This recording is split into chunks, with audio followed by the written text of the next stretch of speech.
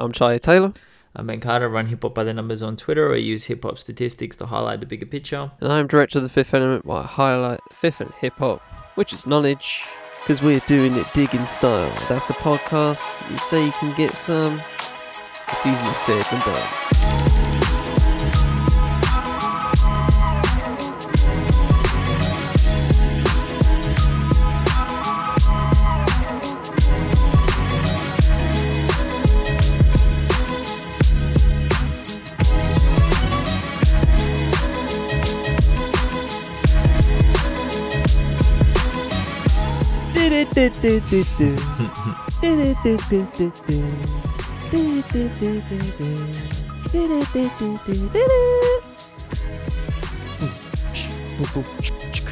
Hi Ben.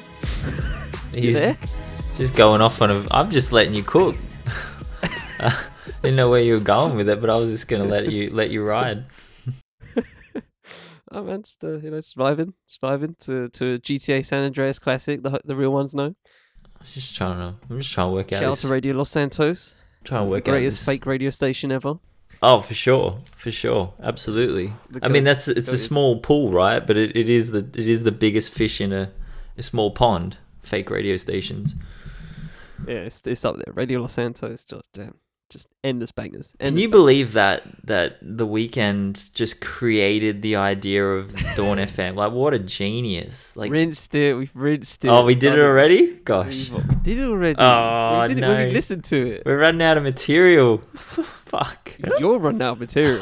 I'm always fresh. Hi Ben, how's your week been? What have you been listening to this week? I'm trying to figure out this freaking Wordle.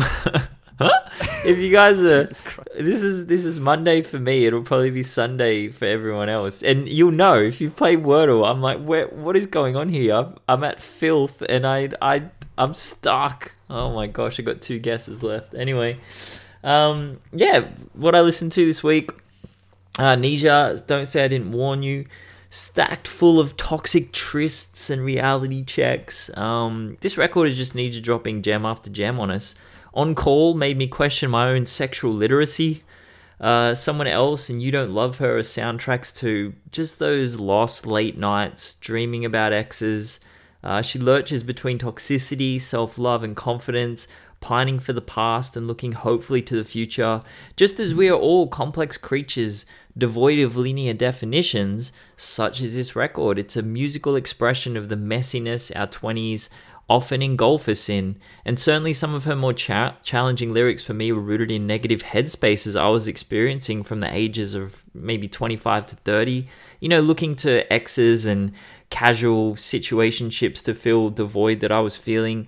And she hasn't yet offered a solution in her music, but she definitely doesn't have to yet. She's only 24, and I'm really fascinated to hear where her journey goes from here. I thought that was a great album. It really threw me back into some of the emotional spaces I was existing in my 20s. So shout out to that record. NLE Choppa, Me vs. Me. Bro, this has been slated to drop for about a month. NLE Choppa's 19. I can't believe that. He's 5 projects deep already. Previous record, Top Shotter, went number 10 on the Billboard 200 in August 2020. Me vs. Me comes after some minor controversy. NLE has some interesting views on things, let's put it that way.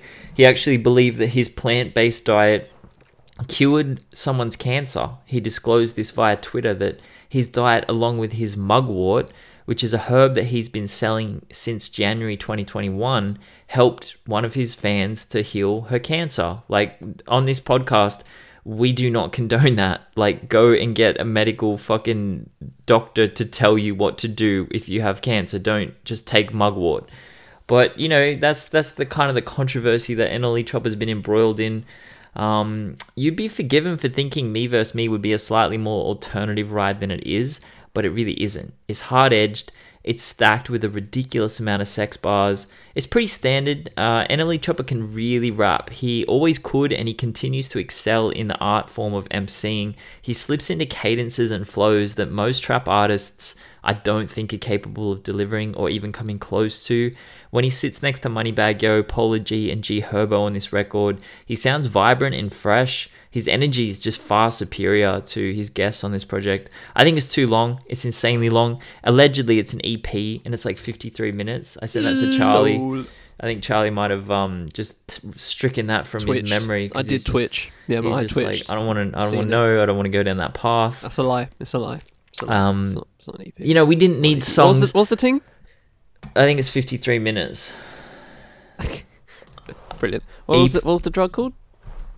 Mugwort. It's not a Mugwort? drug. It's a Mugwort. herb. It's an herb. It's a I herb. think it's an herb.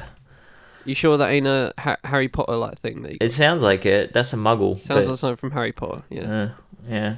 Look, man, got to workshop that. I'll tell you this right now. Do you really think we needed a song called "Lick Me, Baby"?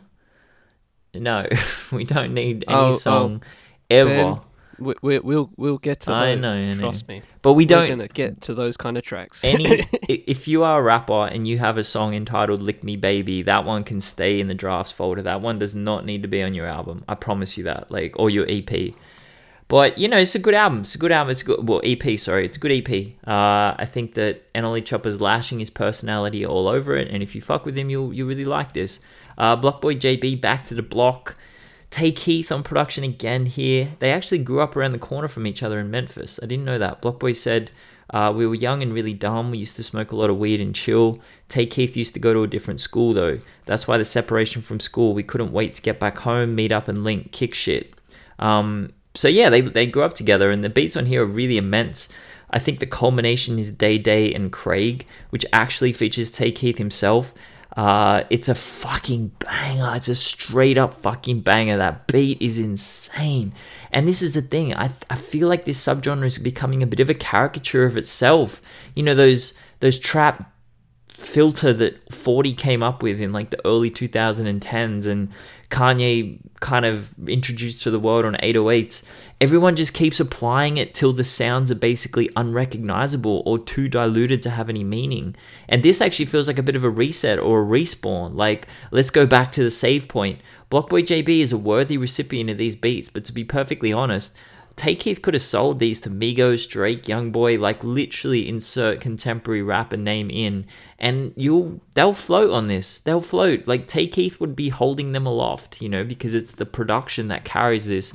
I do like Blockboy JB.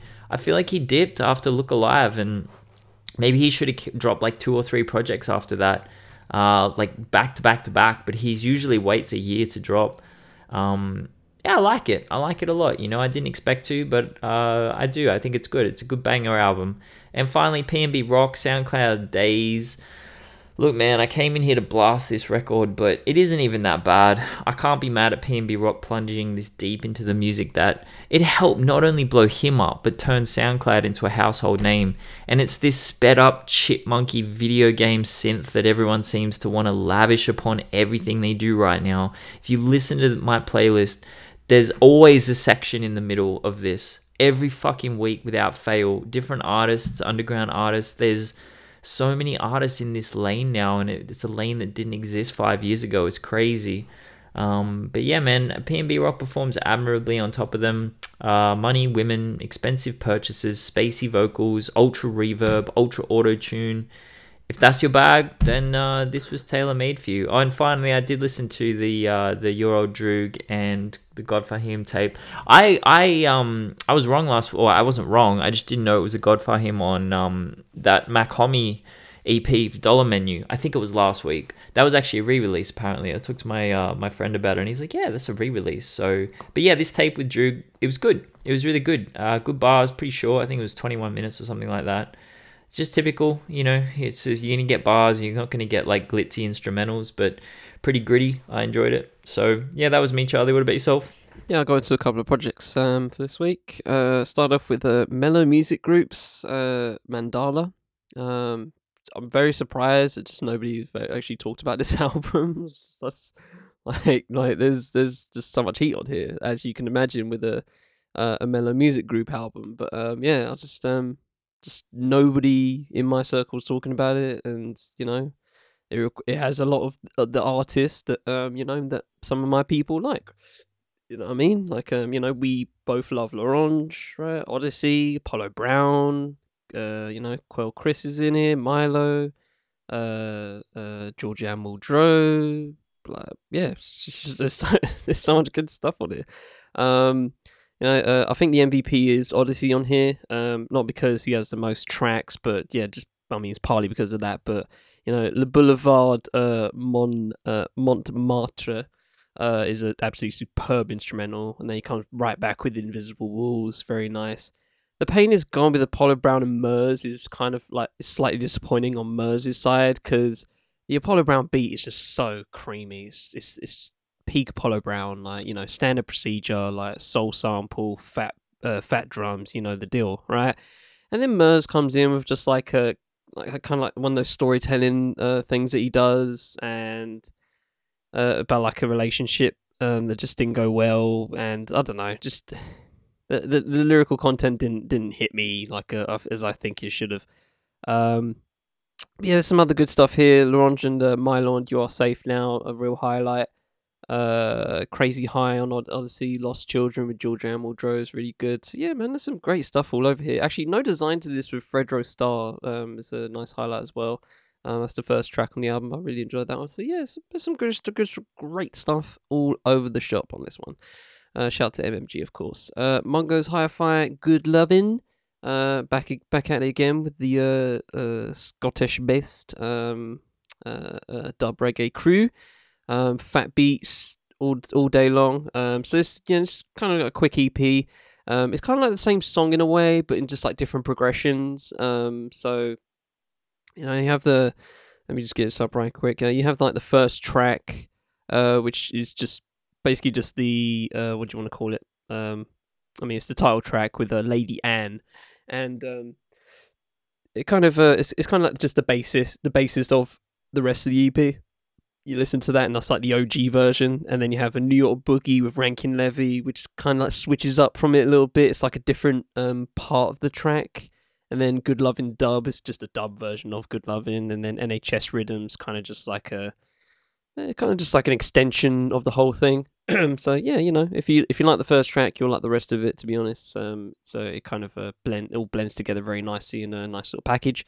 So yeah, shout out to Mungo's Hi-Fi. And lastly, this is a project from 21, but I kind of get sometimes I get submitted stuff, and it's rare. Like I actually enjoy it. You know what I mean? So shout out to Deshaun Visions.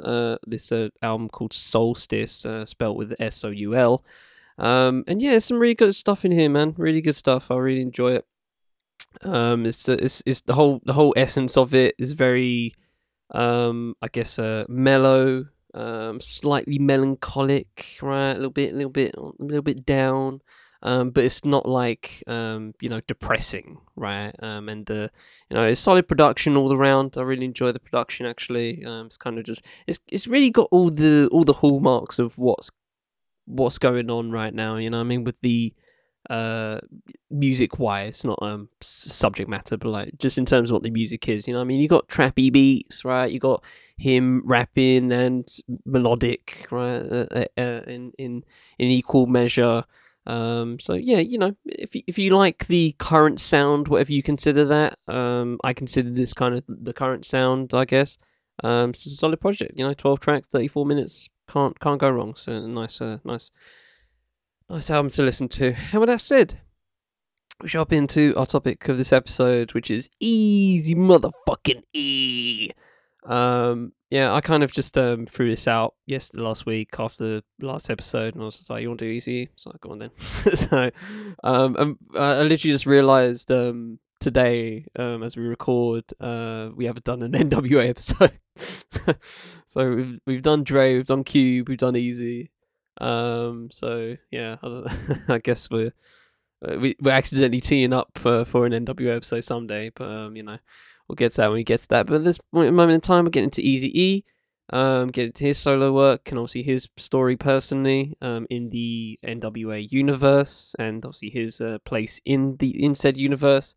And yeah, man, kind of, I feel like the term Godfather of gangster rap is like, I kind of want to give that to Schoolie D. I just want to say that, outright, because I feel like Schoolie D was doing that kind of shit way before NWA was a thing. I think his first album was in '85, so as a hip hop student, I kind of I can see why people gave him that, because obviously NWA took that whole thing to the whole essence to the mainstream. But you know, if we're saying Godfather, then it's kind of but anyway, regards to that random just a statement I wanted to throw out there. Eazy-E is a legend in a lot of ways. Iconic voice on the mic, iconic personality in hip hop history, for better or worse. And yeah, man, it's obviously a fascinating story all behind that, I am sure. So with that said, Ben, what have you got for us this week? Well, firstly, I fucking got that word, and I don't know what is wrong with me, because it was it was light. Like, what the fuck is wrong with me? I said light. Did you? I did not. I swear I said light. Oh, I swear I said light, because you said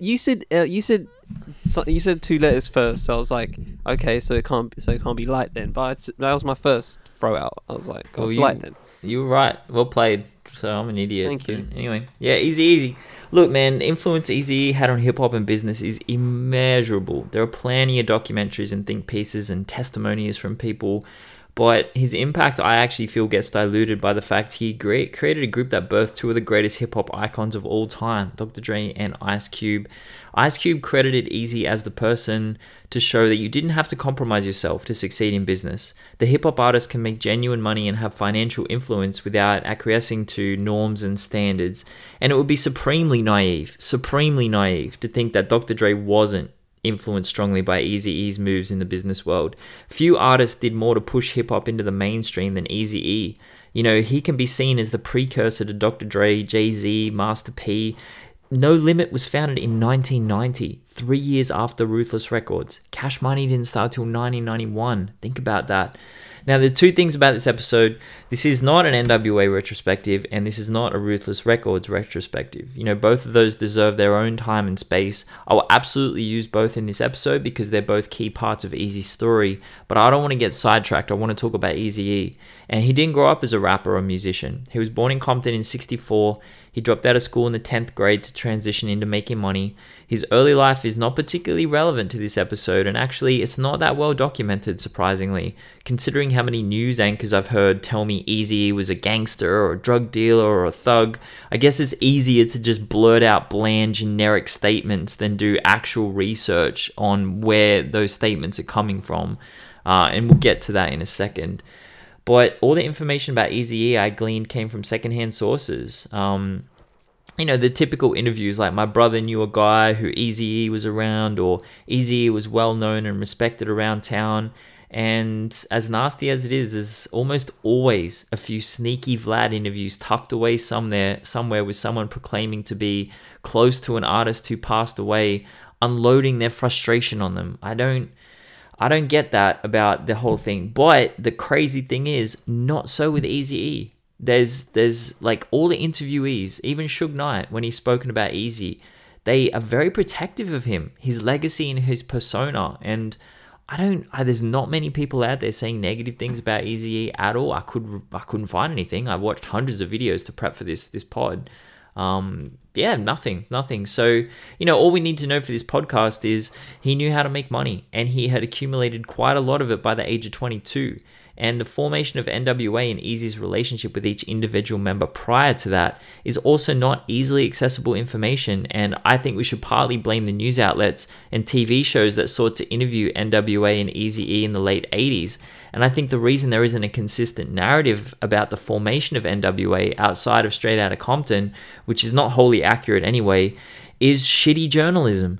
The fixation was always on Eazy's extracurricular activities, which is exactly the image he wanted to present to camera. This is the funny thing. These gotcha attempts on national news were delightfully ironic, like the faux intelligent newscaster condescending to someone they deem below them, trying to corner them into an admission of that fact, who were in turn being used as pawns by Eazy-E and NWA to further the exact agenda these newscasters were railing against. It was so fucking funny, man. When Eazy-E was beckoned to the White House to speak with President Bush in the early 90s, he said this: "As soon as I get off the plane, you had CBS, CNN, all of these news people saying, Eazy-E gang member, Eazy-E drug dealer comes down here to the president's luncheon, and they blew it up. And then," he says, basically what I did was pay $1,500 for $1 million worth of press. And like, that was his vibe. That was his energy. He was so calm throughout this whole thing.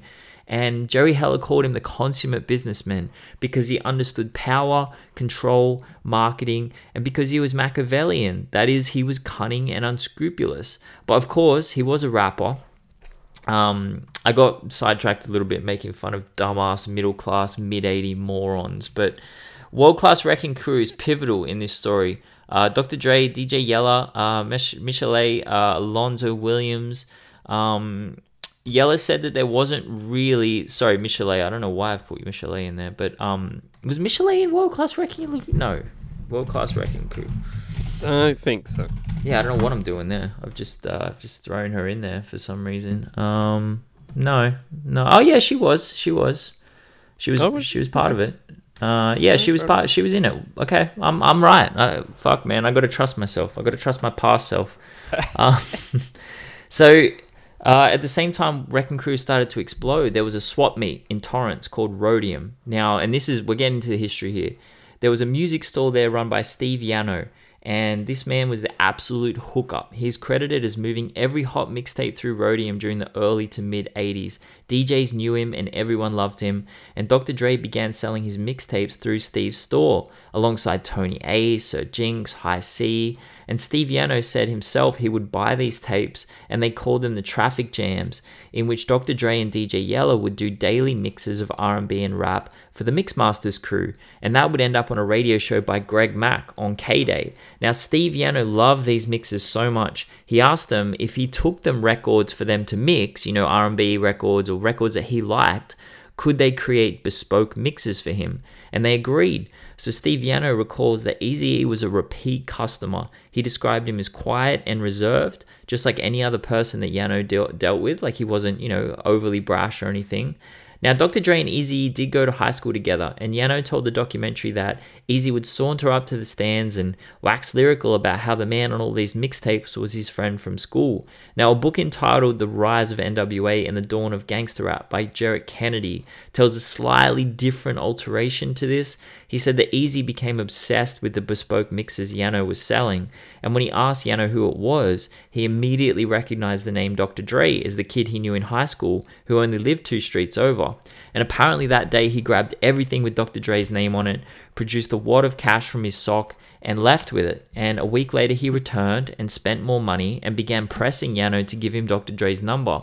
Yano went to Dr. Dre and asked him if he knew Eazy, to which Dr. Dre replied, of course. And Yano's words here are interesting. He says, "These guys get on the horn, and 2 a.m, we're on a 3-way saying Eric wanted to open up a record store and Dr. Dre wanted to start a record label. You put 2 and 2 together and there you go. You got Ruthless Records." And Yano also told Kennedy this, Eric wants to open a record store. I tell him don't do it. It's bad business. And Yano's idea was the record label, and thus Ruthless was created. And this was essentially the end of the World Class Wrecking Crew, that very phone call. Now, Lonzo of World Class Wrecking Crew claimed that Eazy-E was haranguing Dr. Dre about helping him start to make major money in music. Lonzo seemed a little perturbed when talking about it. He said Dr. Dre saw LL Cool J making major money on TV, just wearing a t-shirt and jeans, whilst Dr. Dre is up there every night ironing his sequined World Class Wrecking Crew outfit. And Yella said he and Dr. Dre made no money out of that endeavor, and they really wanted change. And I say change because they wanted to switch up the image of World Class Wrecking Crew, and Alonzo disagreed. He didn't want them to do it, and so they had to leave and create NWA. And yeah, in one documentary, I saw Ice Cube and a few others say that Dr. Dre wanted to create a record label, and he knew Eazy-E had money and approached him for it. Another documentary said that Eazy-E reached out to Dr. Dre to pull him into the Ruthless camp, that Eazy was ready to transition from his prior circumstances into music, and he needed a writing camp to help realize this vision. And he had money. Dre had talent and musical connections. If you take anything away from the early part of this story, remember that Eazy-E was not a musician. He didn't rap. He had no intention of being part of the musical side. He was the businessman, the provider, the visionary, the financier. his intent was to use the money he made and press forward with legitimacy. And I find his arc even more staggering when you consider that, because our retrospectives focus heavily on lifelong artists, people inspired by Rapper's Delight or The Message, people who were literally at the first block parties and went home and studied the art of emceeing. That's not Eazy-E, man. And after Dr. Dre and Eazy connected on that three-way with Yano, which is a sentence I probably didn't expect to say on wax in my life and probably hasn't ever been said before, Dr. Dre and Eazy-E connected in a three-way, they went to work. And I'll read an excerpt from Derek Kennedy's book. He said they began recording tapes in a piecemeal studio in Eazy's basement. From there, a mobile DJ crew was launched. They called it High Powered Productions and played house parties. Eric and Dre couldn't have been more different. Eric was gruff with his mind laser focused on hustling, and Dre, though he grew up seeing harsh realities of street life, was the furthest thing from it. Yet both of them wanted the same outcome, something better for themselves. And I'll pause there quickly and give Charlie a chance to have a chat about that. But what I find fascinating about all this is, like, we're going to talk about the music and we're going to talk about NWA a little bit and how influential Eazy's music was. But man, up until this point, he was not a musician at all. And that's crazy to me. Yeah, I mean, it is all crazy to think about. And in hindsight, thinking about it, it was kind of just like common sense in a way that going for something like the World Class Wrecking Crew, which I feel like was probably like 5 years too late at that point, and kind of just and I'm not saying Eazy saw, like, oh, guys, this hip hop disco thing's not gonna work. Like, it wasn't. I don't know whether I should give him credit on that kind of front for having for having some sort of foresight, or just saw Dre as like, you're good on decks. Like, I need someone who's good with music. So without trying to guess whether he had foresight or not, it is just thinking about it in hindsight. So the whole thing just makes sense in to create something like NWA at that point in time, when there's a lot of late 80s. So obviously it's before Rodney King in terms of LA, but like, yeah, US tension, black US tensions, one that being black in America has never been great, but like, late 80s, I feel like, like you mentioned The Message, of course, and that's just one, and that was obviously the one for the first time in terms of having someone commentate on what's actually going on in hip hop anyway, and being so specific with it. But even with that said, I feel like the essence of what Eazy comes with is that authenticity all the time. It's always just that. That's always the thing I come out of it with whenever I read something about him or listen to his music, as I've done this past week. That's kind of just the overall point I come across with, where having somebody like him that's not just a shrewd businessman, but just also like a really freaking good persona. Because hip hop is persona led a lot of the time, and talking to any artist that has like a moniker, and then actually talking to them off wax over some food, I'm sure it's probably a lot different. And I'm sure it's the exact same for Eazy-E, when it's not just talking about whatever he talks about subject matter wise on the record, but I don't know. I feel like it would be much different talking to him on just eating food or whatever. As much as I rarely give credence to the artists living the lifestyle all the time, because I've grown up in social media, fam. Like, you guys can't be flexing constantly like this. Like, you just can't. You need to chill. Like, you gotta be doing something. at least half the day, that's relatively normal, surely. And for some, it might not be. But yeah, you just when I grow up at the age I'm at right now, I'm just like, I can't fathom it all the time. They're doing this all the time, but I'm sure maybe in previous decades it might have been. But anyway, I'm kind of rambling, to be honest. But yeah, you make it's an interesting foundation, of course, in terms of just like how he actually never even thought about actually having the solo career that we're going to get into, and well, at first anyway, and just wanted solely just to be a businessman, and thought records was the best way to go legit, quote unquote.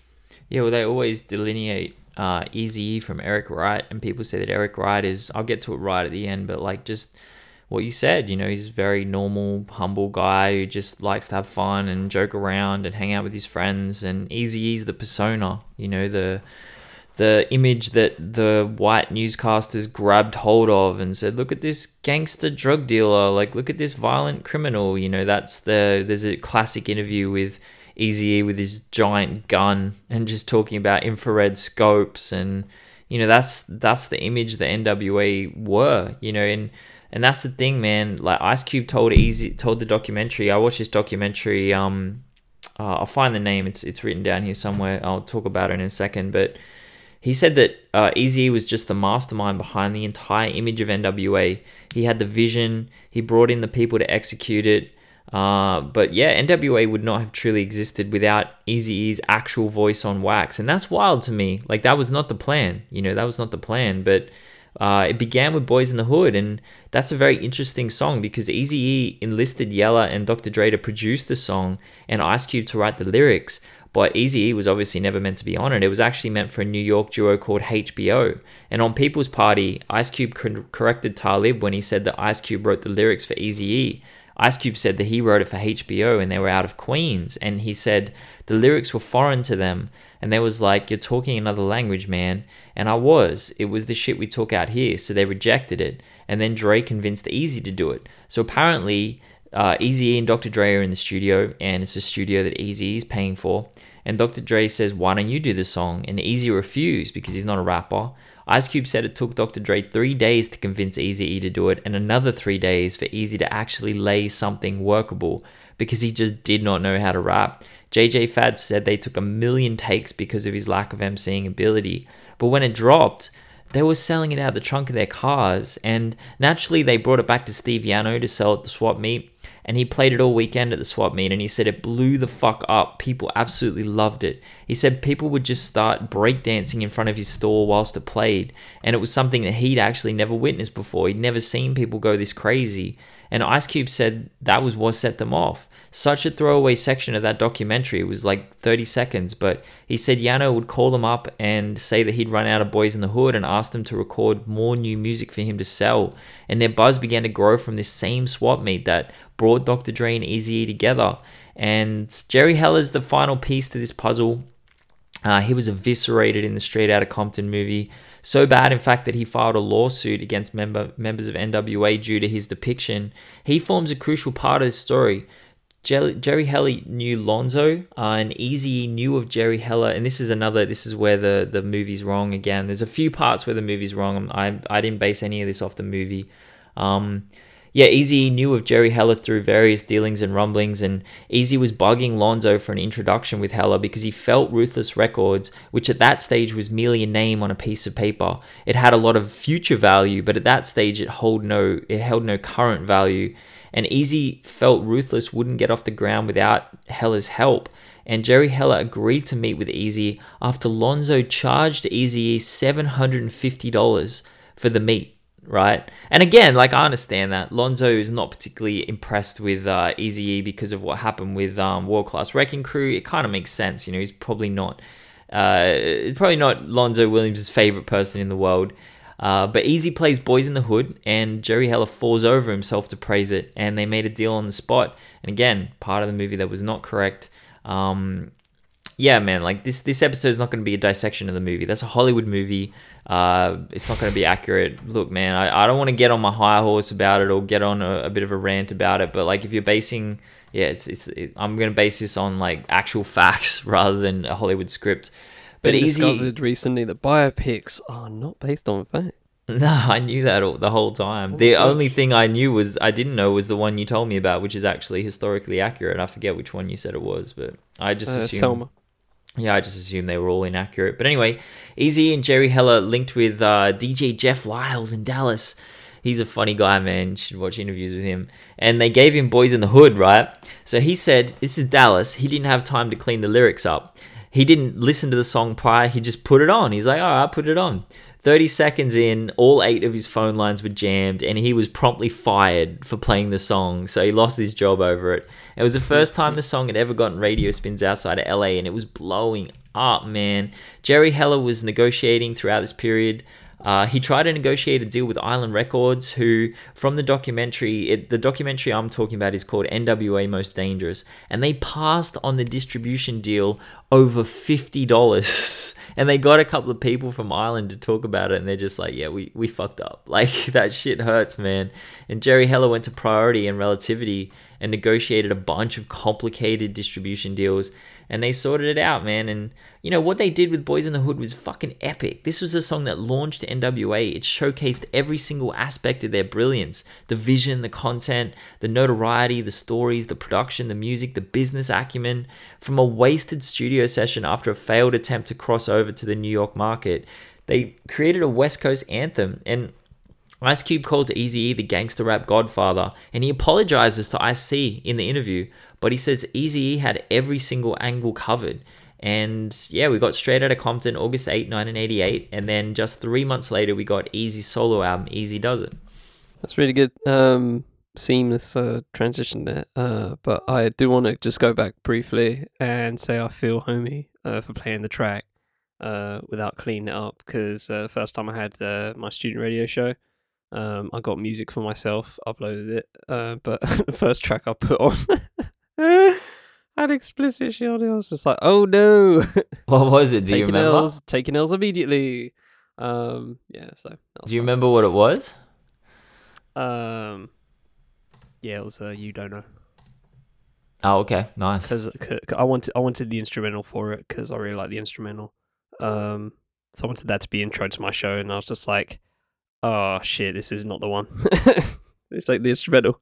I've been lied to. Was it the remix or was it the original?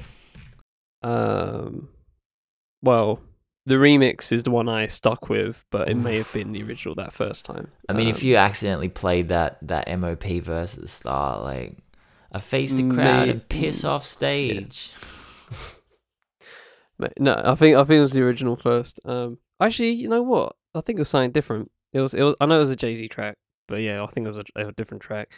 But anyway, just wanted to shout that out for first ever radio show I did. It might have been immediate Holy. Swearing, immediate swearing, immediate L. You play Holy Grail, and everyone was just like, "Bro, that's trash." No. Luckily, no one was listening, to my knowledge. Anyway, Eazy Does It, right? Yeah, I really enjoy this album. I'm not ashamed to say I enjoy it. I do understand that there's probably a couple of tracks, right, and plenty more lyrics throughout where it's just like, okay, all right, yeah, sure, and yes, that was a thing. Yeah, because past the popular tracks, and there are a lot of popular tracks. Like there's a good stretch like for the middle of this album that's just got classic after classic. To me personally, I'm just like, fuck. There's just so much good shit on here. There's so much good shit on here, but it's so weird. It's like I don't know. I feel like this is just an encapsulation of just like Eazy-E as a rapper, where like I can gas shit up like Easier Said Than Done and We Want Easy. I love those tracks to death. But then there's stuff like Still Talking, which is the first track, and he's like, I got a fable that you need to listen to. It's a funky little rhyme about a bitch or two. One's Sharon, the other one's Sean. I wanted to nut I think it's Sean, but it's spelled Sean for some reason. I wanted to nut, but which one do I want? Sean said, easy, let me fuck you blind. And Sharon said, I want to blow your mind. I said, fuck it, I know what should be done. Just pull your panties down, I fuck the biggest one. so you know, and I think there's a track, I think there's a lyric in one of the tracks, I forget which one, where basically just outright says women are bitches, and I'm just like, okay, fair enough. But you know, this has Boys in the Hood, as you mentioned. I like this this is just, I don't know why, but it's just this little 2-second bit in that track where like the "Who do you think you are, Mr. Big Stuff" comes into the back, comes in just right behind, right in the back. I love that specific bit. I don't know why, it's really weird, but I love that bit. You know, Easy Does It is a classic track to me. We Want Easy, easier said than done. Like I said, GTA San Andreas, absolute classic tune. But you know, then there's stuff like Radio, which is literally a track about trying to get on the radio. Like, it's literally him trying to get on the radio. There's no swearing. Like, he's so overtly it's I don't know why I find this interesting, where like, bro, if someone tried to make a track, right, and that these days, and they literally just said outright, I'm trying to do this track for the radio. I'm trying to get this track on the radio. It would sound desperate. You know what I mean? Like, wait, say that if again. you want to say it again, just so I'll say it again, but I'll say compared to something like where you listen to those tracks, right, that is just obviously supposed to be a single, like Change Clothes, you're trying to make it a signal. Yeah, you're trying to make it a single. You're trying to you get that radio edit out, put that on the radio. Like you're trying that. We see it. But then there's something like this Radio, where he's literally just saying it. I'm trying to get on the radio. Like, with me, without Easy E, you wouldn't be living. With me on a top 10 or a mix shows, hit your power button and let's go. It's just like, guys, just put me on the radio. Just put me on the radio. And the intro is like, this is radio station K Easy E. It's like, you know, it's give me that Easy E. It's a song called Radio. Like, I don't know why I see that, and I was like, if that was done somewhere else, I consider that kind of desperation, where it's just like, okay, right, you want to be on the radio, we get it, but I don't know. I mean, I think desperation is probably the wrong word. I think it's common. I actually think it was a really common thing to have the street single and the radio single. And I mean, look at AZ. He had I forget the name of the song, but even he said it himself.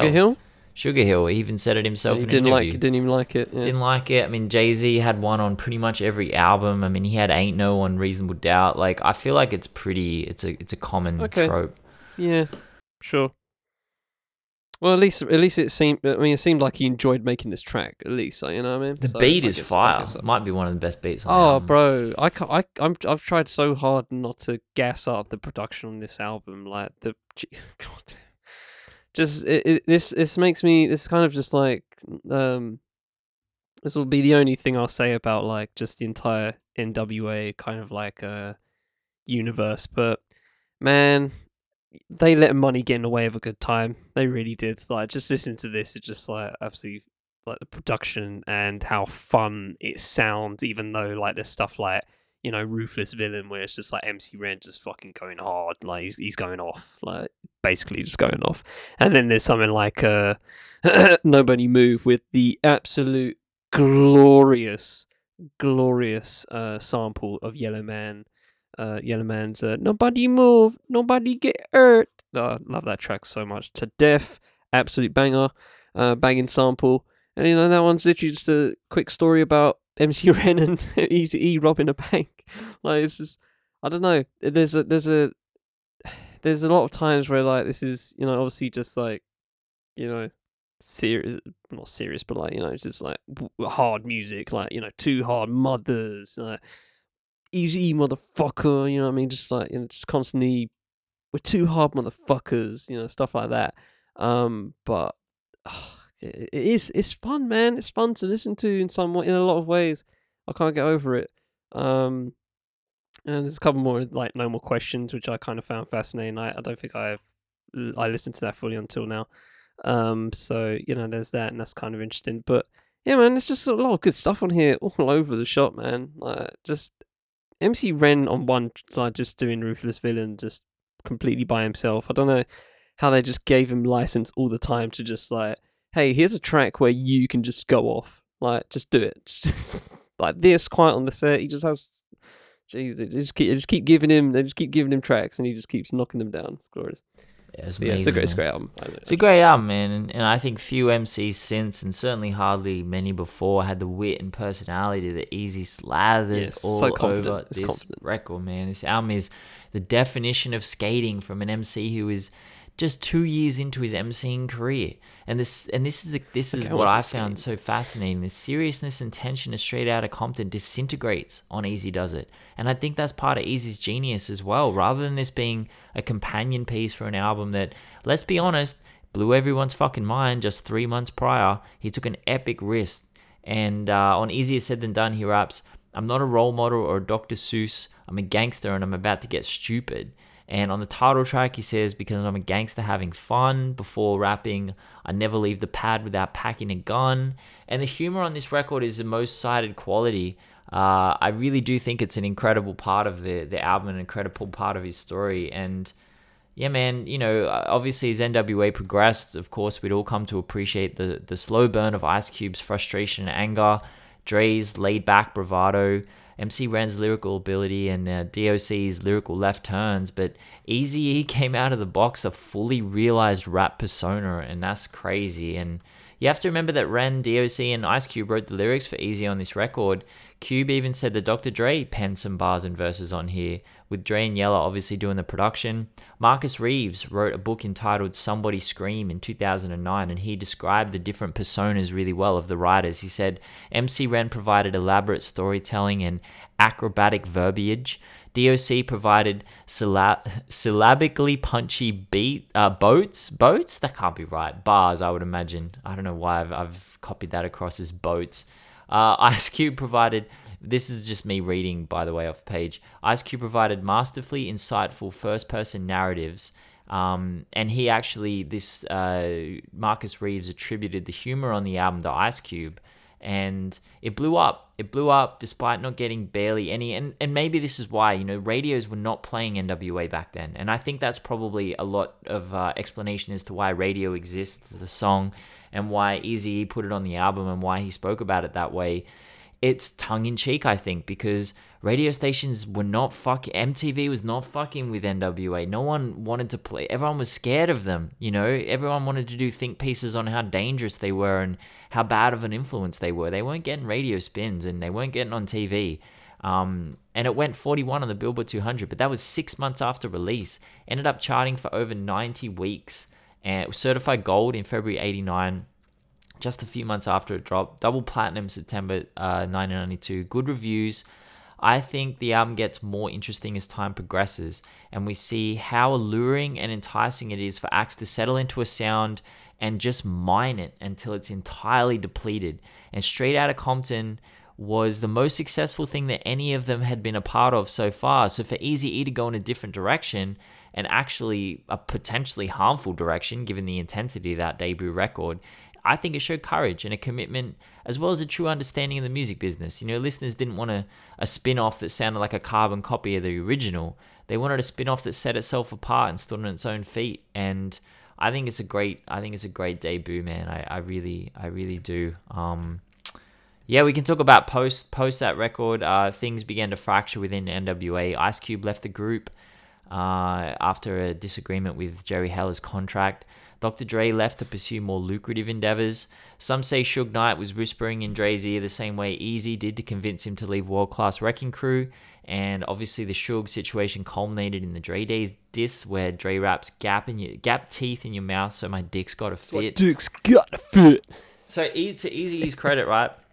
A friend retells the story for the first time. They actually heard the song together in the car. And Eazy-E laughed. He laughed at it. He thought it was funny. And regardless of where Dr. Dre wanted to go, Eazy still had him under contract. And apparently, he was making high estimates say a third of everything Dr. Dre was making. More conservative estimates say that Eazy made 25% of everything the Chronic made because Dre was still under contract with Ruthless. And naturally, this prompted the Suge Knight strong arm. Now, there are so many different stories on this. Straight out of Compton, Suge beats Eazy down for not letting Dre out of his contract. Some actually say it was Jerry Heller who was threatened into the signature. Some say Eazy refused until Suge showed him a piece of paper with Eazy's mum's address on it, and Eazy signed the papers. Some say that Eazy signed it illegibly so that he wouldn't have to honor it. Some say he signed it perfectly, and then that's obviously why they engaged in a legal battle, because he said he'd signed under coercion. Some people even say that Jerry Heller was locked up in the trunk of Suge's car, and they used to show Eazy Suge meant business. And Suge himself claims he never did anything untoward to Eazy. So who the fuck knows, man? There's about 50 fucking stories out there. That's the theme of this episode. There's a million stories for every one story. It's crazy. And what it amounts to is Dr. Dre left. Lorenzo said that Dr. Dre wanted an equal share of Ruthless, and Eazy refused. Some people close to Eazy claim that Dr. Dre felt Eazy had wronged him on the business side and actually gave Eazy a decision. Stick with Jerry Heller or I leave.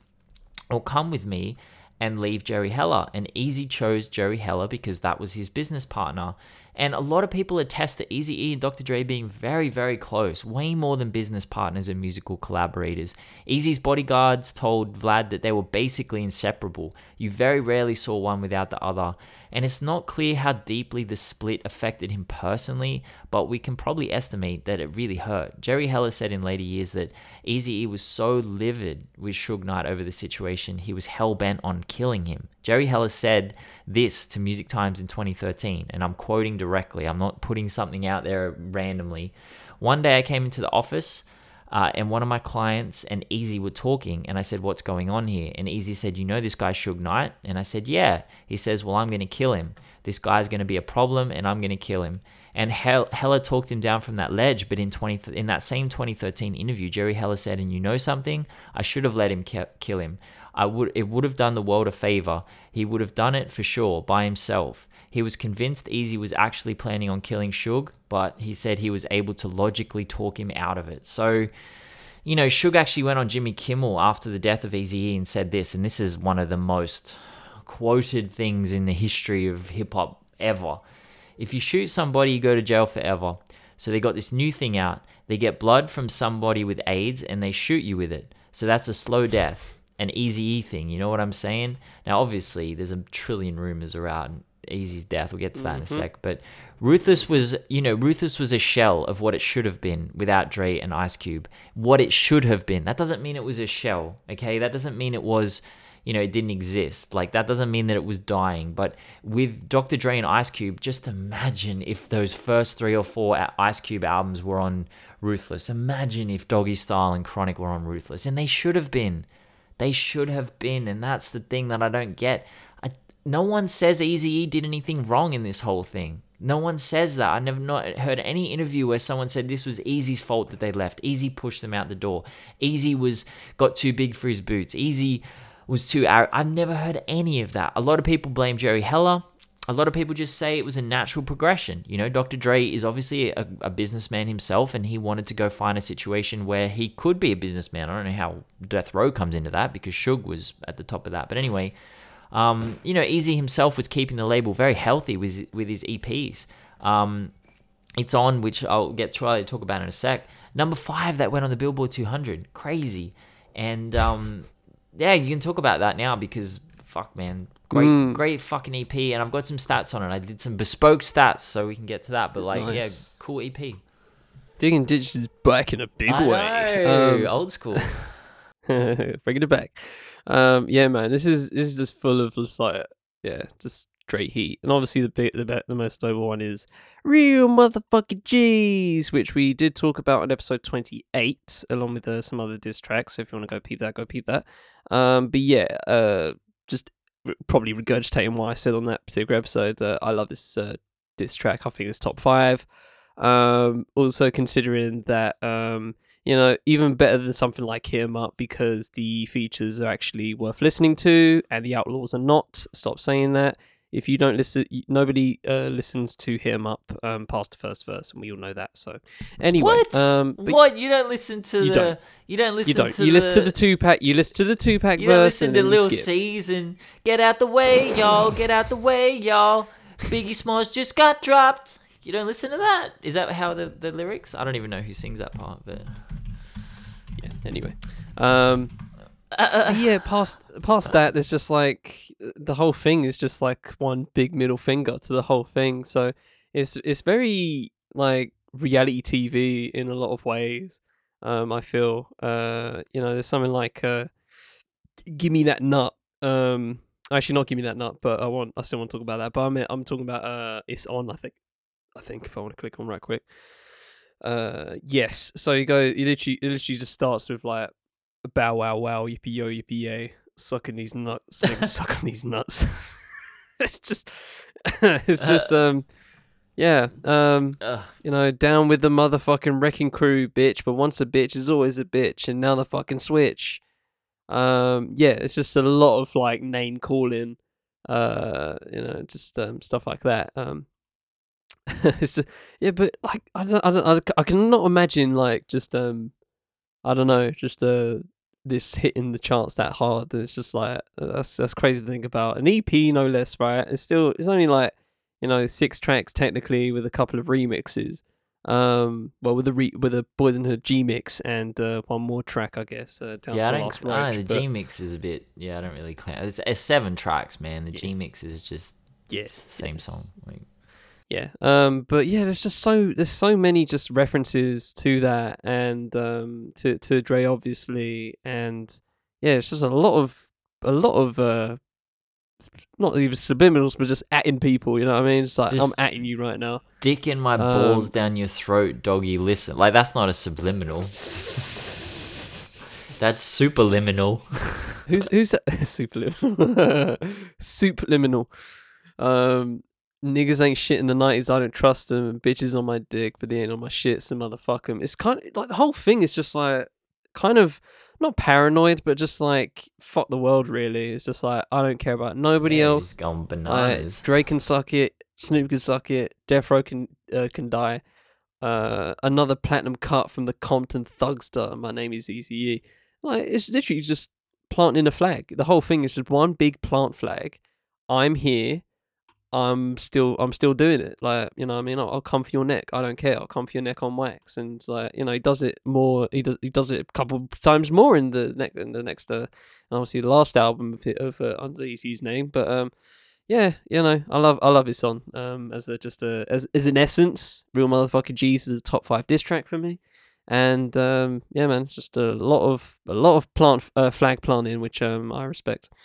Yeah, so I mean, it's rarely a good idea to drop an album in response to just getting lit up by someone you consider to be the opposition. Look at, for example, Eminem with Kamikaze, Drake with the first disc of Scorpion. Even though I really liked that, it turned it into a bloated 2-discer.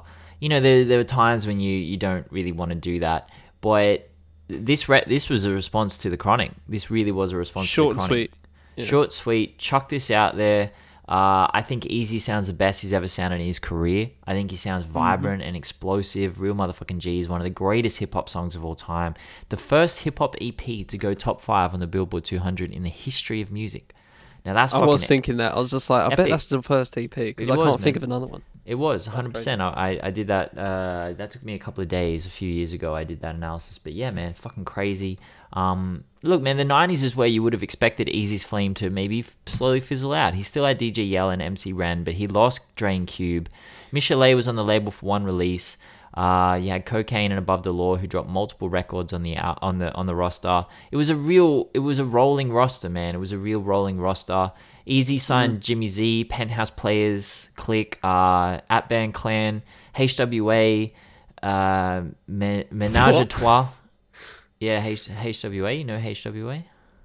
No, it just sounds too close. I'm just like, that can't be Just Oh, like NWA? Yeah, it's close, right? yeah, it just sounds pretty close. There was Blood of Abraham, Rhythm D, DG Unique, Brownside, Kid Frost. It was really only Bone Thugs who hit out of all these artists, man. And they were signed in 93 after they secured an audience with Eazy-E via the phone. Now, Eazy promised to call them back, but he didn't. So the group actually set about finding him in real life. They took a 3-day bus trip to LA and they tried to track his movements for 4 months. And eventually they cornered him in Ohio and performed for him in his dressing room.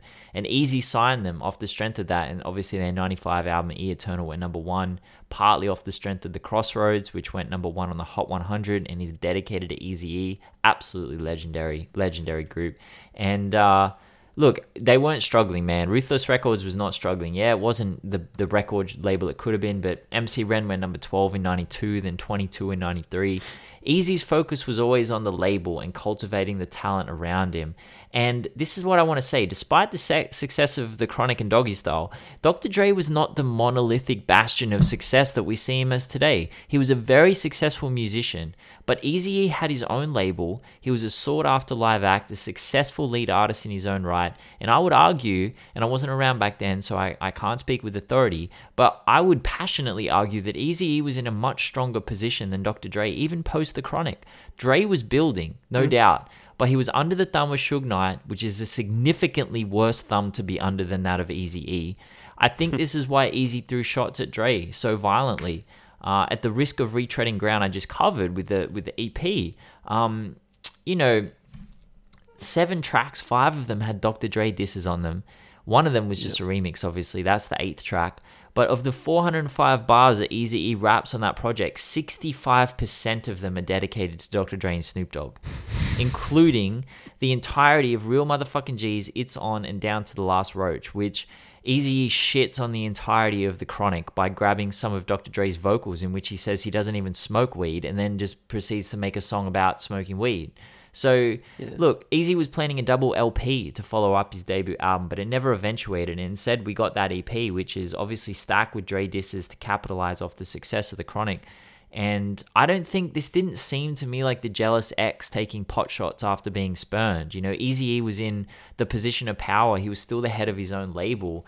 And Dr. Dre had taken that risk and it paid off in the end for sure. But not really until 1999. Not really until then, because Aftermath was 96, Chronic 2001, Slim Shady LP 1999. He's out of there at that point. And yeah, man, I think like obviously things started to fracture between Eazy and Jerry Heller. People said that Jerry Heller might have been stealing from Eazy-E, but Eazy apparently investigated this and concluded he wasn't. But even so, Cocaine and Above the Law spoke in interviews about the fractured relationship they were witnessing, and apparently, allegedly, Eazy fired Jerry Heller right before he passed away in 95. And yeah, we can talk about that if you had anything to add about that section. No, nothing much really on that front. Yeah, I feel like I covered that pretty well. Yeah, I mean, well, the death. So you could spend a decade diving down YouTube rabbit holes about conspiracies around Eazy's death. Everyone has somehow become a medical expert in the years since he passed, going through medical records, doing math, dissecting all his movements, his body language, his body shape. Bro, I'm not exaggerating here. Literally everything you would imagine, people are just saying shit. People are like saying, no, with authority though. With authority. Like, no, he couldn't have had HIV because, or he couldn't have had. There's an entire docuseries as well, which follows Eazy's daughter as she dives into old interviews and tracking down personal contacts and asking them pretty intense questions. Eazy's son actually, I mean, look, I'm not going to go into it too far, but like Jerry Heller actually referenced Eazy's death as a killing in an interview, saying he felt Eazy's death was suspect. And he claimed because no one in Eazy's circle, none of his known sexual partners and none of his children were HIV positive, this must mean that Eazy couldn't have had HIV. But that doesn't work either, because like it's very, very, very, very, very rare for a father to pass HIV onto their unborn child. That doesn't happen. It's happened once apparently in the history of what I've read. And there's so many things about it, man. It depends on viral load, on timings. Look, I'm not going to go into that shit. I'm not going to go into the math and all that bullshit, but just say there's a lot of people. I'm not going to fall on either side of the fence. I don't have enough information. I can fully understand and respect Eazy-E's family desire to get to the core of the issue.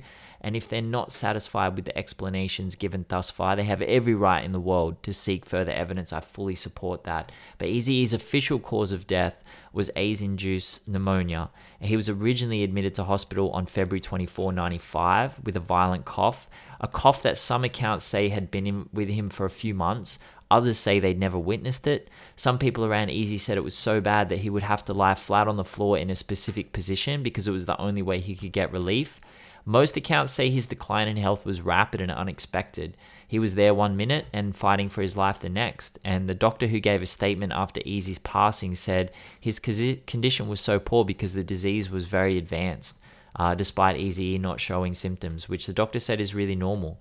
So Eazy obviously owned his diagnosis immediately, and true to form, used it as an opportunity to help and uplift.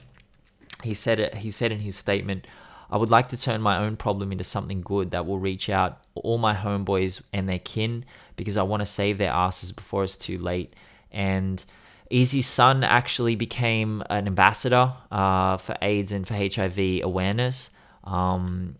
Look, man, he passed early. He passed young. I don't know what else to say. I don't know what would have happened after this. I don't know what would have happened if he hadn't have passed away so early. I think that, he's an incredible human, and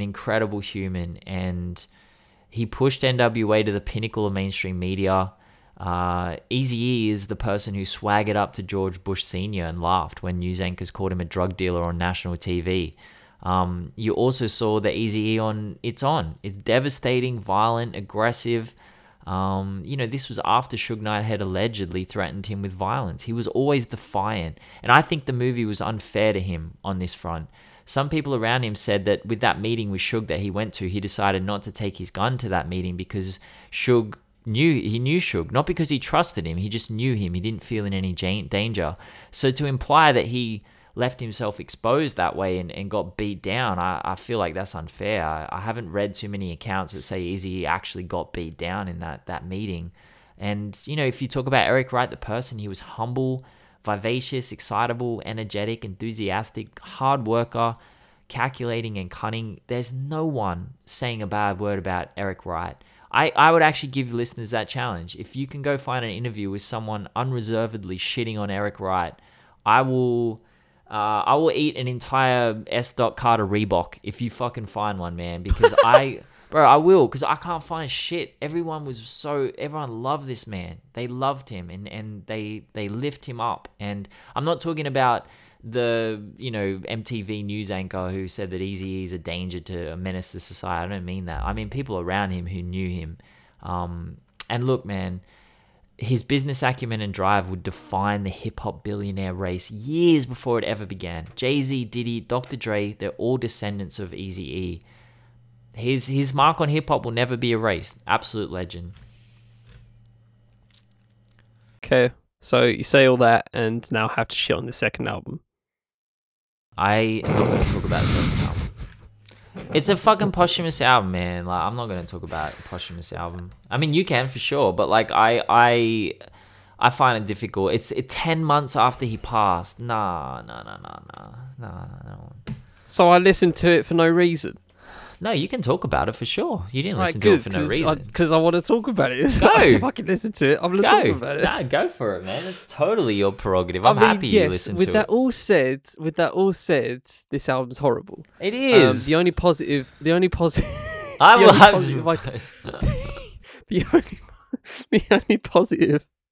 I could give it is like Eazy-E's presence on the mic is just so much better. Like so much better. He's like doing different flows. Like he's flowing. That's why I kind of like my eyebrow twitched when you said like he's skating on Eazy does it. I'm just like, is he? Because he skates. Lyrically, it's not. He's not skating. He's more trying to think of a like a derogatory way of skating, but now I can't think of one. Falling down. Rollerblading and falling on your face. I don't know. But Bro, you guys have there's no reason for you guys to listen to stuff like Nuts on Your Chin, okay? It's just, there's no need. It's fine. Don't worry. I don't like to not recommend to say you don't need to listen to stuff because I feel like most things have, a place in the world. I like to be that person where it's like, if someone does a song and it's terrible, I'm not gonna say don't listen to this. This is trash because I just don't feel that's my place. But Nuts on Your Chin. But if you ever try and listen to it, just be aware. Like the hook is literally just saying nuts on your chin. Since you put yourself on my dick, I put my nuts on your chin. Nuts on your chin. Since you put yourself on my dick, I put my nuts on your chin. And then there's something like licking, sucking, fucking, which I'm really pissed off that it doesn't have the brackets interlude on it because then I could officially say it's the worst interlude I've ever heard. But yeah, this is just it's literally Eazy-E just like fucking ASMRing sex shit in your ear. Like isn't it just him saying, "You want this, baby?" I'm just gonna turn my mic up like to 100 just so you get the vibe. I want it hot and juicy. Okay, that's the way I like it. Jesus. Stop this shit, man. This is 8:30 a.m. on a Monday. All right, I can kick it. I mean, can I stick it? You're so distorted too. It sounds like you're like right in my fucking ear with your tongue on my earlobe. Like, it's nasty. I can feel your breath on my neck.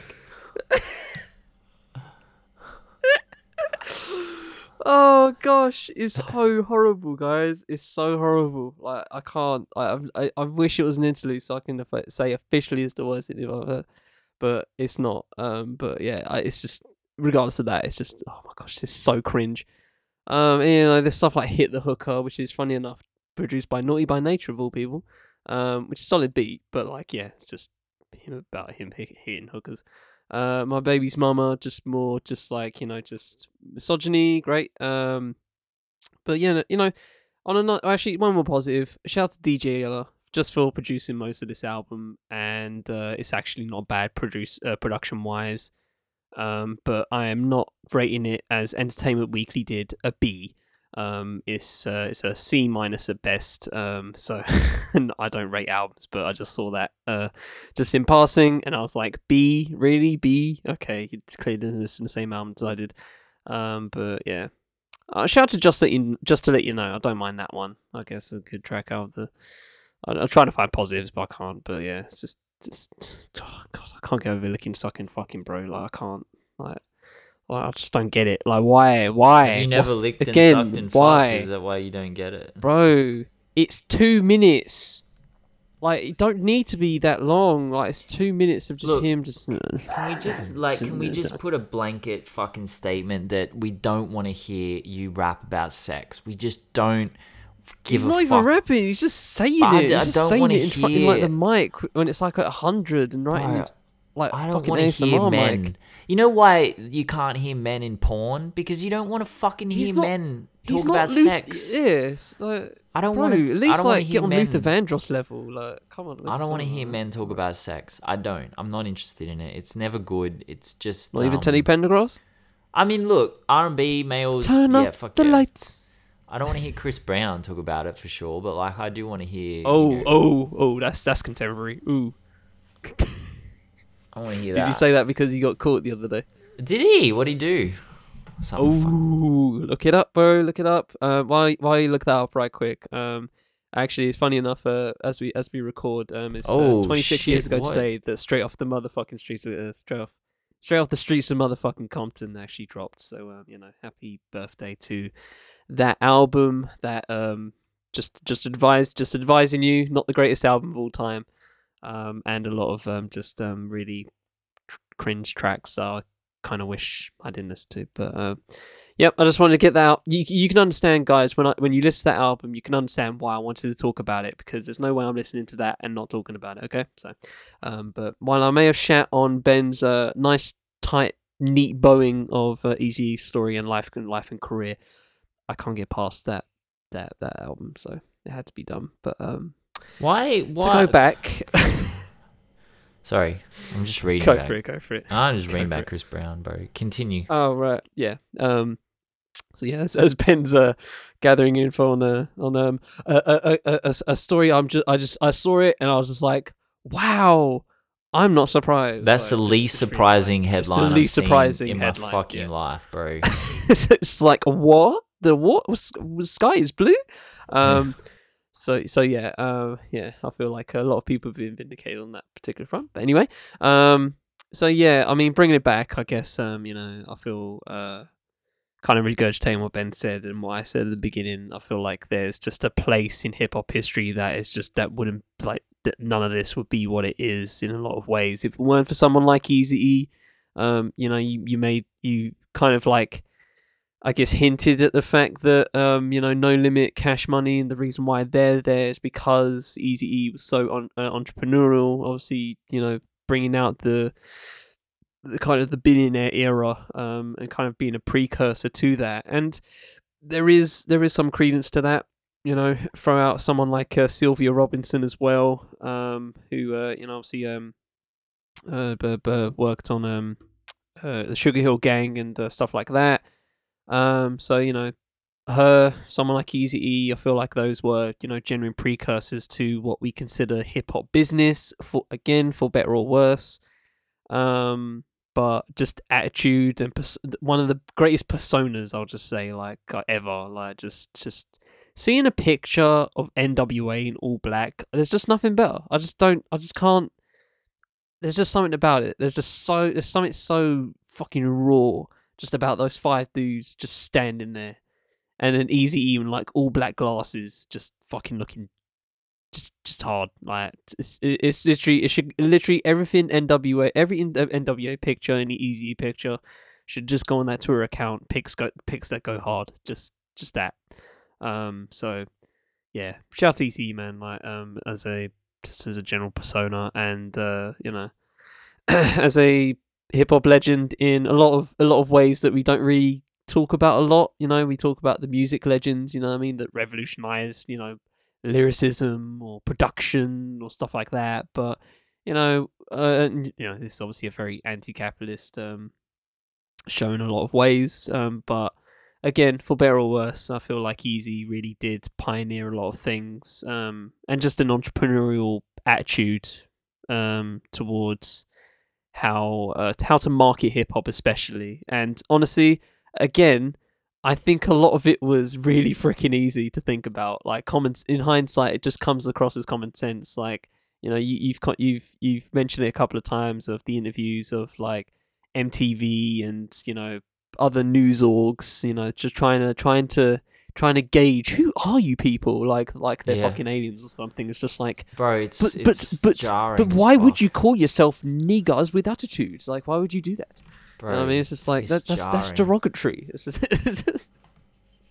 so jarring. Well, I mean, in hindsight, it just comes so easy because like the free pub you get from that is just so easy, and I mean, you can say someone like Lil Nas X gained, maybe not via watching Eazy videos, but it's kind of the same thing. Like, Lil Nas X makes people uncomfortable, so news orgs just say you make people uncomfortable, and he's like, okay, I have a record out. So it's easy. In hindsight, it just it's so common sense, but you have to be that authentic self, and to realize that you're not like everybody else. And yeah, it's fascinating on that front. Just thinking about how people use word of mouth in a lot of ways, just to that's the OG marketing, right? Word of mouth is the OG marketing, and Eazy definitely had that, gift of gab, so to speak. So yeah, shout out to Eazy. Shout out to Eazy, man. Rest in peace. We love you, Eazy. Big facts. So do you want to talk about Chris Brown, or do you have another light note? Nah, man. No, don't want to talk about Chris Brown. That shit is... Okay. Yeah, anyway, fucking hell. Yeah. I should be careful when I mention certain people on Wax, because I should really Google before I do that. Anyway. Yeah, Look, man, you tripped up into that one. Yeah, I fell right into that one. Hey, head fucking Trips up first. right. I've not been concentrating too much on the news cycle lately, so I missed that one.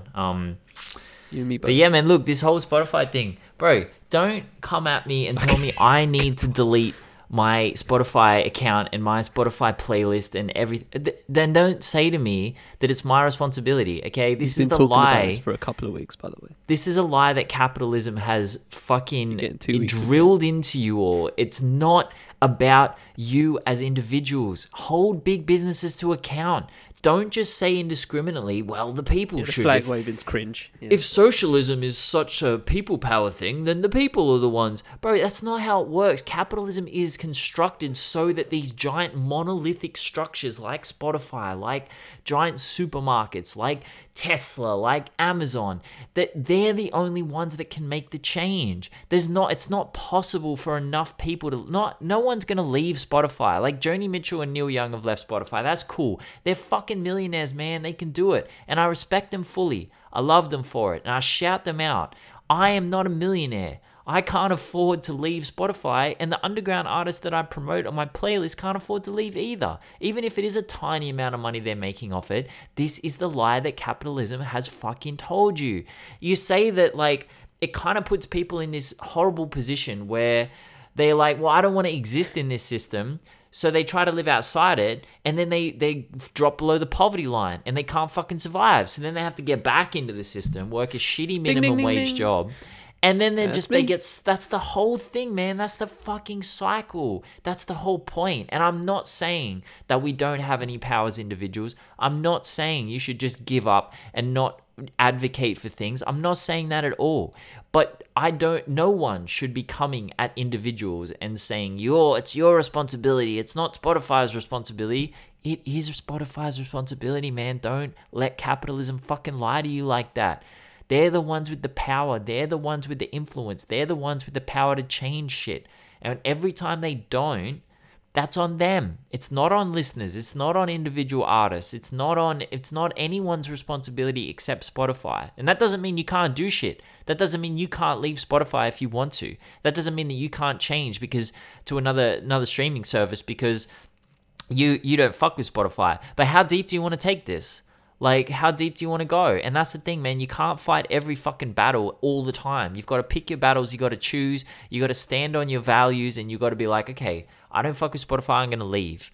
But if you stay with Spotify, don't fucking get down on yourself and be like, I'm a terrible person. Like, man, that's the fucking lie that capitalism tells you. So that's my rant for the day.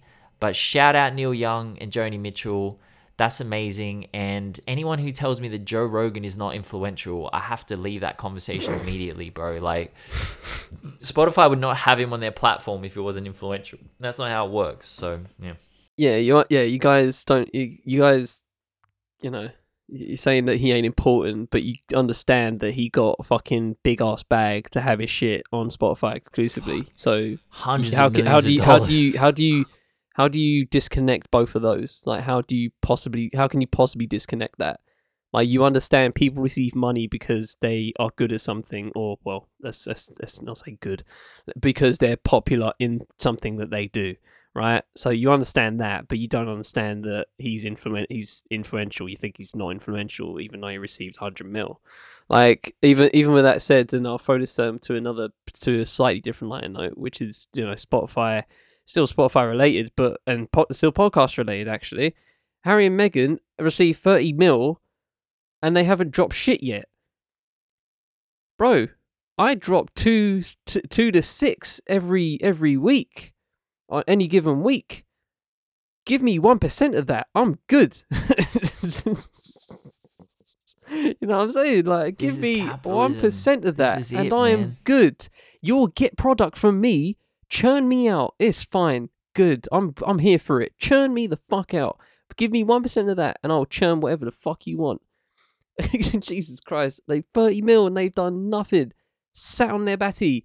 And I'm not even hating on it. Good for them. I'm fair enough. I mean, yeah, get the bag. Fuck Spotify. They gave you money to do nothing. I don't care about what Meghan and Harry are going to do on this podcast front. I didn't care what Michelle Obama had on the podcast front. Oh, what, a couple of interviews? What we do? Like, well, go get your bag, fine, do you? But I'm not listening to it. I don't care. Like, there's just. I mean, I have weird taste when it comes to podcasts anyway. But like, I don't get it. I don't really see why people just love listening to the same to people talk about something that, like, like, you can get it for free. Like, I don't get it. But anyway, I just don't get. I don't get why Spotify have this like penchant for just overpaying people, mad shit. But I don't want to toot this trumpet, but I have to because so it's a antiquated trumpet. Let's be real, but it's a trumpet nevertheless to toot. You give people 100 mil, 30 mil, you're throwing that left and right, but you can't bump up that per listen. You can't bump that up. You can't. I'm not even saying like just at least do it. I don't know, bro. I'm not an economist, but you can rise it up marginally, surely. Like at least just do it for just to have some like good publicity. At least, you know what I mean? We've raised it, but now it's 0.001. Not 0.0001. We've just taken out 0. Like, just. But see, bro, do something, bro. This is a crossroads that Spotify was at, and this is a crossroads a lot of businesses find themselves at, where they're like, do we continue to, like, dilute our profits they don't have rules to this. They don't have rules to this. Exactly, and Spotify has clearly made the decision, and this is why I'm not begrudging anyone leaving Spotify. They've made the decision. No. We're gonna make as much money as we can. We don't give a fuck. Yeah. Like, we genuinely they're unregulated don't care at this point. Yeah. Like, this is Neil Young and Joni Mitchell saying to a music streaming platform where two of the greatest artists of all time. Don't give me shit about saying you don't know if you don't know who Neil Young is. That's cool. That's on you entirely. That's not on Neil Young. I've never spun, but that's fine. But you have to recognize he's a fucking legend, and he's always been a fucking legend. He's a legendary musician. Joni Mitchell, legendary musician. And Spotify have said, no, we don't want your music. We want this right-wing, conservative, fucking talking for hours podcaster to Jordan Peterson. I mean, look, man, bro, come on now, what the fuck? And it's not on YouTube. Like, people have been hammering YouTube. YouTube is people just put shit up on YouTube. Joe Rogan just puts his shit up on YouTube. YouTube don't seek these guys out. Spotify sought Joe Rogan out and gave him the fucking biggest bag you could ever imagine. And they claim, they're saying we're not profitable. We don't make enough money to pay artists. Bro, how did you get that 100 million to fucking give Rogan? Like, where the fuck did that come from? I don't know how much it was. People were saying it was over 100 million. I'm trying to Google it now. I think it's 100 mil. Bro, what the fuck, man? Like, and that's the thing. Just, I don't. If Spotify came to me, and this is the key point, okay? Spotify came to me and Charlie and I, and said, we're going to give you X amount of dollars for your podcast. Do you think I'm going to turn that down? No, because I don't have any fucking money. I'm poor. Like, I mean, I'm not poor. I'm okay. I'm middle class, I guess. But like, of course I'm going to fucking take that because I'm not a fucking billionaire. I can't. This is income that I need. Just because I don't fuck with Spotify doesn't mean that I'm going to say, no, I can't take that. Fuck capitalism, bro. I want nice things too, man. I want to eat the good butter. I don't want to eat the shitty butter. I want to eat the good butter. Like, you know what I mean? I don't want to buy the crappy vegetables that are 8 days old. I want to buy the fresh broccoli. I want to buy that shit that is popping fresh, but I've got to buy the snap frozen shit. So, look, man, just get off my back about Spotify. I like Spotify. I'm just going to keep using it. I'm going to keep supporting independent artists through it. But that doesn't mean that I can't simultaneously criticize it. You can hold two things. Like, stop getting all black and white and zero-sum game about this shit. That's not how it works. I'm just wondering how bad is that bar? Like, for you to even constitute what is good butter and bad butter. Like, bro, there's this thing in Australia called regular spread. All right, that's all it's called. They don't tell you what you're spreading. They just call it regular spread. And you look on the back, and that shit has got 18 different fucking ingredients in it, and I don't know what any of them are. But it resembles butter, and if you close your eyes and visualize you're eating butter, you can almost taste butter. And that's the thing. What I don't get about margarine is, right, it's clearly margarine. But all margarine, all the good margarine is marketed around butter. Buttery, tastes like butter, has that butter vibe, has that butter. I don't get the purpose of margarine. Don't shoot yourself in the foot like that, man. Like, why does margarine exist? Stand why on does it. Margarine even exist? Call yourself margarine. Say this is great margarine taste. I mean, don't. A substitute. It literally says on the Wikipedia a substitute for butter. It is. So what is it? Just less fat. Main ingredients vegetable oils. Is that why? It's got shittier ingredients, so it's cheaper. That's so it's just made from oils. That's the vibe. That's kind of it. So, and then butter's obviously made from milk. I mean, I guess I feel like margarine's probably going to be the vibe at some point because vegans come in. But yeah, okay. Okay, let's stop here because I feel like we've gone from Spotify to margarine. Yeah. Jump the shark, ladies and gentlemen. Proletariat podcast, man. We're fucking Proletariat podcast back with in full effect. Ladies and gentlemen from the Fifth Element Podcast Network, this has been the Proletariat Podcast. Hope you've enjoyed this week's episodes. I've been Chaito of the Fifth Element. I've been Ben Carter of Hip Hop Numbers. I hope you all have a good week. I shall always try and do the same. We shall always try and do the same. Not me, just me. Don't know what Ben's going to do. Yeah, no. So I do my own thing. He tries something. He tries to find good bar. And until the next time, take it easy, ladies and gentlemen. Alright, peace.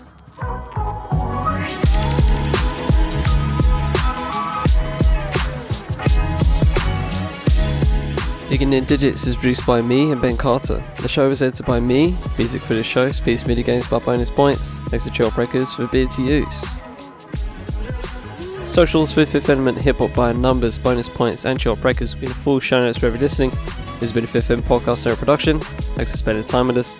Shall see you next time on Digging in the Digits.